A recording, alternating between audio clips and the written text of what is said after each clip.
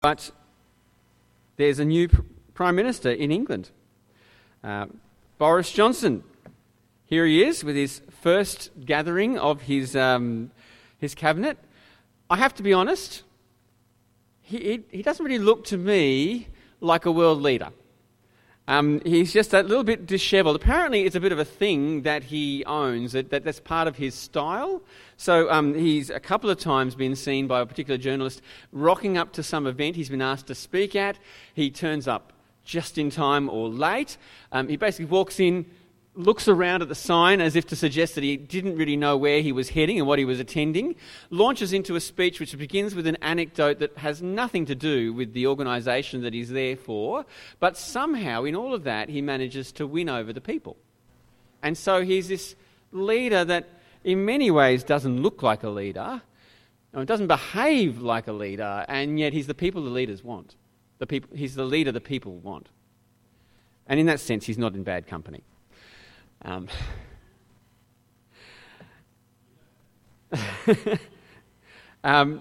Well, as we continue in 1 Samuel today, Israel want a leader. The people want a leader, and they ask for a king, and we quickly find out they want the king for security. The story is that Samuel's been their judge up until now, and he's been their security, but Samuel's getting old. And Samuel's kids, despite seeing the failure of Eli's sons back when he was young, Samuel for some reason appoints his kids as judges. And it's not working out. And so Israel speak to Samuel. They say, look, we want a king. So chapter 8, I'm going to start at verse 3. Samuel's sons did not follow his ways. They turned aside after dishonest gain and accepted bribes and perverted justice. Can you feel the deja vu? So all the elders of Israel gathered together and came to Samuel at Ramah, and they said to him, you are old, and your sons do not follow your ways. Now appoint a king to lead us, such as all the other nations have. Samuel's personally offended. But God points out there is a much bigger problem with their request. Because Israel already had a king. God was their king. He was the real leader of Israel. Verse 7.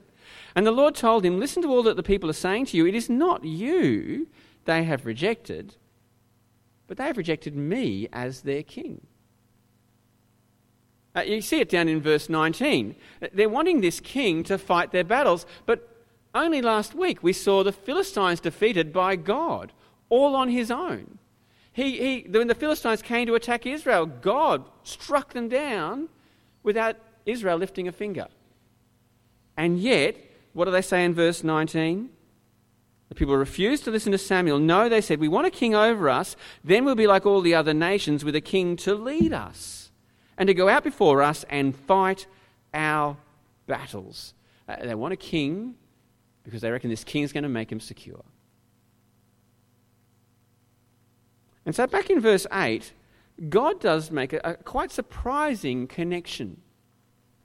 He says they're wanting a king. It's just like idolatry. It's like wanting a different God. Verse 8, as they have done from the day I brought them up out of Egypt until this day, forsaking me and serving other gods, so they are doing to you. It's this great reminder that idolatry is much more than idols. Just because there's no statue in your lounge room doesn't mean that you're idol-free. Idols are what you rely on for security. They're the things you look to, often good things, God-given things, but we trust them to meet our needs. So there's a well-known book about this. Tim Keller is a pastor in New York, and his book is called Counterfeit Gods. Here's what Tim writes. What is an idol? It is anything more important to you than God. Anything that absorbs your heart and imagination more than God. Anything you seek to give you what only God can give. And in that sense, our society has so many idols, doesn't it? So many things that we look to give us the security that only God can give. Homes and money. Families and relationships. They're all good things. They're God-given things, but we trust them to make us secure when only God can. Israel's request for a king, it is not innocent. They expect the king to provide the security that only God can give. So, what does God do? Well, he does what God often does. He warns them, and then he gives them what they want. It's a pattern you see unpacked in Romans 1, that God gives us over to the desires that we have that are not the desires he has for us. It's like my kids. I personally love sweet chili sauce. I love to have it on stir fries and things like that. I like it with a bit of a good bite. And every child, when they've been about toddler age, they'll see me pouring the sweet chili on my stir fry, and they've got to have some. And I try and warn them, no, look, it is hot. It is going to burn your mouth. You don't want this. No, they've really got to have it. Now you can have the tomato sauce. Use the tomato. No, they want to try daddy's sauce. And so it's not child abuse. You just give them a little bit of sauce, and it gets on their rice, and you watch their face. Well, God does the same thing for Israel. First of all, Samuel warns Israel, verses 11 to 18. And the key word in the warning is take. Verse 11, the king will take their sons. Verse 13, he'll take their daughters. It goes on, their servants, their fields, their grain and animals. A king like the nations, a king that they want, will take from the people. Because the very power that they're trusting in to rescue them will turn against them. It will be used over them. And yet, as we saw in verse 18, they insist. And so verse 22, God gives Israel what they want. Have a listen. The Lord answers Samuel, listen to them and give them a king. And that takes us into chapter 9 and 10, which are actually quite strange chapters on the whole. We see Saul anointed not once, but twice. First privately and then publicly. And each time, as we watch the story unfold, the question that's in our mind is, the king Israel asked for, is he really the king they need? Because there's something missing in the formula here. First time around, Saul stumbles into the kingship. So he actually goes out looking for lost donkeys. He doesn't seem to have any idea how to find them. And worse, he doesn't know about Samuel. It's his servant that tells him that there's a prophet nearby. Why don't we go and ask him? Have a look from verse 5 of chapter 9. Verse 5, chapter 9. When they reached the district of Zuph, Saul said to the servant who was with him, come, let's go back, or my father will stop thinking about the donkeys and start worrying about us.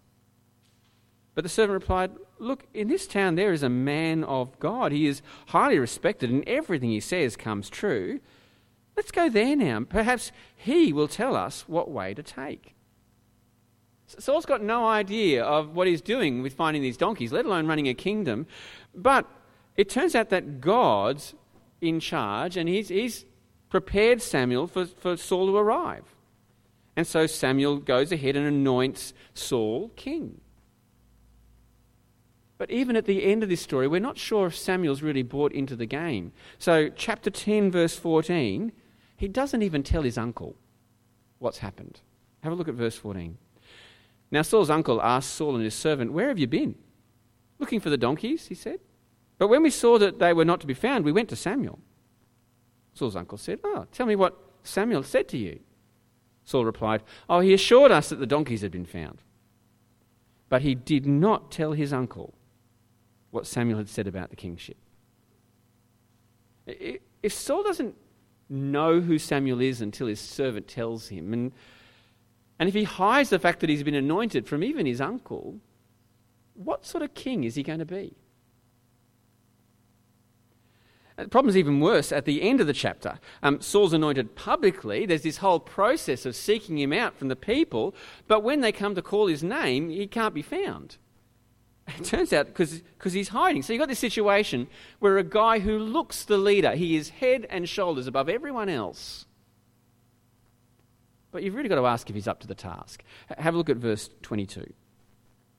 So they inquired further of the Lord, "Has the man come here yet?" And the Lord said, "Yes, he has hidden himself among the supplies." And they ran and brought him out. And as he stood among the people, he was a head taller than any of the others.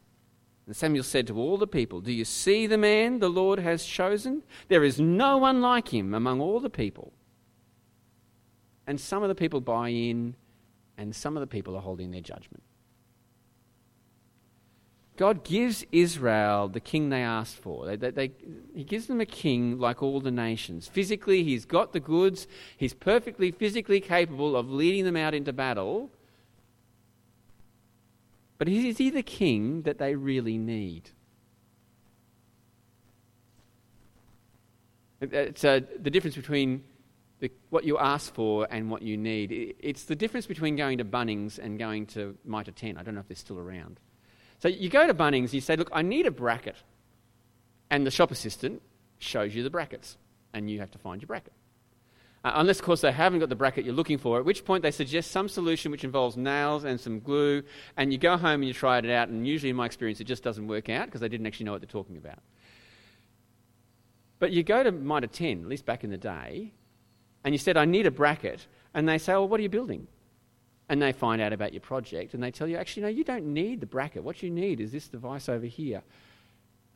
Because what you asked for wasn't what you needed. Israel have asked for a king like all the nations, but the king they need is a bit different. And that's what we find in chapters 11 and 12. This is the king that Israel needs. First of all, they need a king who is led by God's Spirit. You actually get a hint of this back in chapter 10. One of the signs that Saul's been chosen king is the Spirit comes upon him and he ends up dancing around with a bunch of prophets. It's a bit of a weird moment, but it says that the Spirit is important. Now, in chapter 11, there's this city, Jabesh Gilead. It's being attacked, and when Saul hears the news, God's Spirit takes control. He gathers the people because the Spirit has come upon you, and he leads Israel into battle. Chapter 11, verse 6. When Saul heard these words, the news about Jabesh Gilead, the Spirit of God came powerfully upon him, and he burned with anger. He took a pair of oxen, cut them into pieces, and sent the pieces by messengers throughout Israel, proclaiming, "This is what will be done to the oxen of anyone who does not follow Saul and Samuel." Interesting, he includes Samuel there. And then the terror of the Lord fell on the people, and they came out together as one. To win the battles, they need a king who is Spirit-empowered. He is going to lead them into battle if God is at work in him. But the other thing we then go on to find out is that he needs to be a king who follows the Lord. Verse 14, Samuel tells the people they've got to go to Gilgal and renew the kingship. It's sort of a weird phrase, isn't it? Renew the kingship. ESV has renew the kingdom. It's saying that even though they've now got a king, they were a bunch of tribes scattered about with no central leader, now they've got a king. Even though politically things have changed, the kingdom hasn't. The kingdom is being renewed. It's not being started. Because God is still king. And so what does this renewal ceremony look like? Well, in verses 1 to 11, they're reminded that God was king all along. Now, when they were rescued from Egypt, when they were brought into the land, when they drove out nations, when the Philistines just recently came to attack, God was their king. And so in verse 13, they still need to follow God. In fact, now the king must follow God as well. Have a listen when I read from verse 13. "Now here is the king you have chosen," which is interesting given what we read in chapters 9 to 10. God chose Saul in one sense, but no, he's the one that you asked for. See, the Lord has set a king over you. If you fear the Lord and serve and obey him, and do not rebel against his commands, and if both you and the king who reigns over you follow the Lord your God, good. But if you do not obey the Lord, and if you rebel against his commands, his hand will be against you, and as it was against your ancestors. The kingdom hasn't changed. They've instituted a king, but the king is much more like our Governor-General than he is like our Queen. The Queen has the ultimate authority. The Governor-General is the local representative. He can do things and lead the people, but really only as much as the Queen allows him to. And of course then there's Parliament, which, in our system totally messes it up. But that's the picture of kingship in Israel. God remains king. The kingdom hasn't really changed. Any human king needs to follow the Lord before he ever leads the people. And so, the question is, will Saul meet the grade? Is Saul up for this task? And I'm not going to give you the answer. I don't want to ruin the story for you. That's Simon's job next week. But what I can do is point you to the king that you need, who may not be the king that you ask for. See, 1 Samuel sets up this criteria sheet for the king of Israel. He needs to be Spirit-empowered, and he needs to follow the Lord.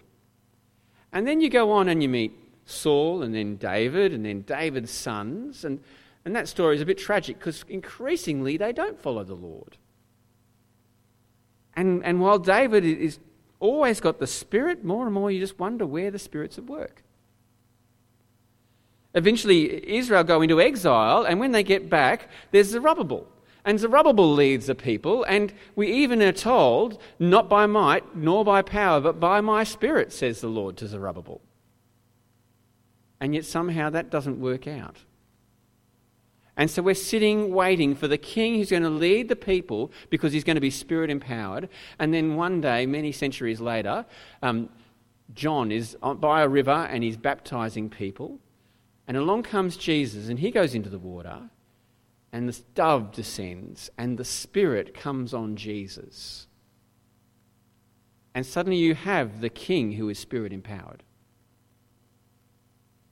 He's exactly the king that the people were looking for. In fact, he goes on to do miracles, and the purpose of the miracles, as he drives out demons, it is demonstrating that the kingdom has come, just like expected in 1 Samuel. So Matthew 12:28, Jesus says, "If it is by the Spirit of God that I drive out demons, then the kingdom of God has come upon you." Because finally the king that Samuel was looking for, he's turned up.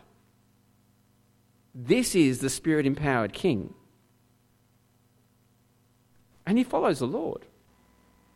He comes and he doesn't fight his own battles. When he gets arrested, he's perfectly capable of calling down any number of angels and fighting for himself. But instead, he fights the battle we need. He fights the battle with sin and with death. He fights a battle on the cross, submitting to his Father, trusting him.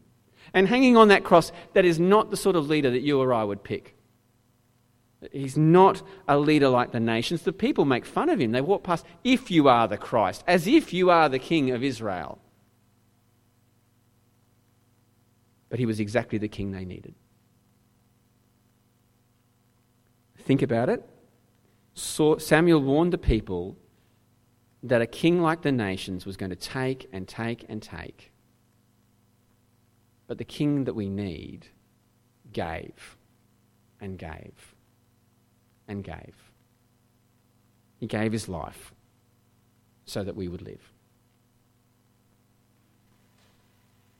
And so the wonderful news is that Jesus is the king of God's kingdom. He's instituting and he's bringing about the kingdom we all long for, the kingdom that we actually need.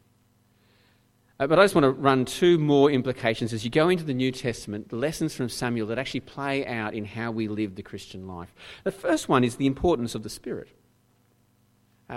Jesus rises from the dead and then he pours out his Spirit on his people, which is really significant. The Spirit was what empowered Jesus to defeat and battle sin, and now the Spirit is at work in us defeating sin. And not just at work in us, helping us to obey Jesus, but the Spirit equips us to do Jesus' work. When the Bible talks about us being the body of Christ, it really is quite serious about that. Christ's work is carried out by his people. And he equips each of us differently to do that. Romans 12, 1 Corinthians 12, those passages all about the gifts of the Spirit, they're given for the building up of God's people, for defeating sin and drawing together his people. That's the Spirit's work in us. And so when we come to church, we don't so much come to rest, but to be God's agents, to be Jesus' people, his hands and feet, serving each other, building each other up. So how is God equipping you? How are you serving Christ this week? On Sunday, during the week? Is it you're going to encourage someone over morning tea, equipped by the Spirit to speak a word of the gospel, word of encouragement? Maybe it's an opportunity you'll have to be generous and meet someone else's need. Maybe it's the way that he equips you to serve, in our kids' ministry, our youth ministry. Maybe it is the prayer that you do during the week, that he's given you the gift of faith and prayer, which means that you can pray for others, you can pray for the work of the gospel going forward.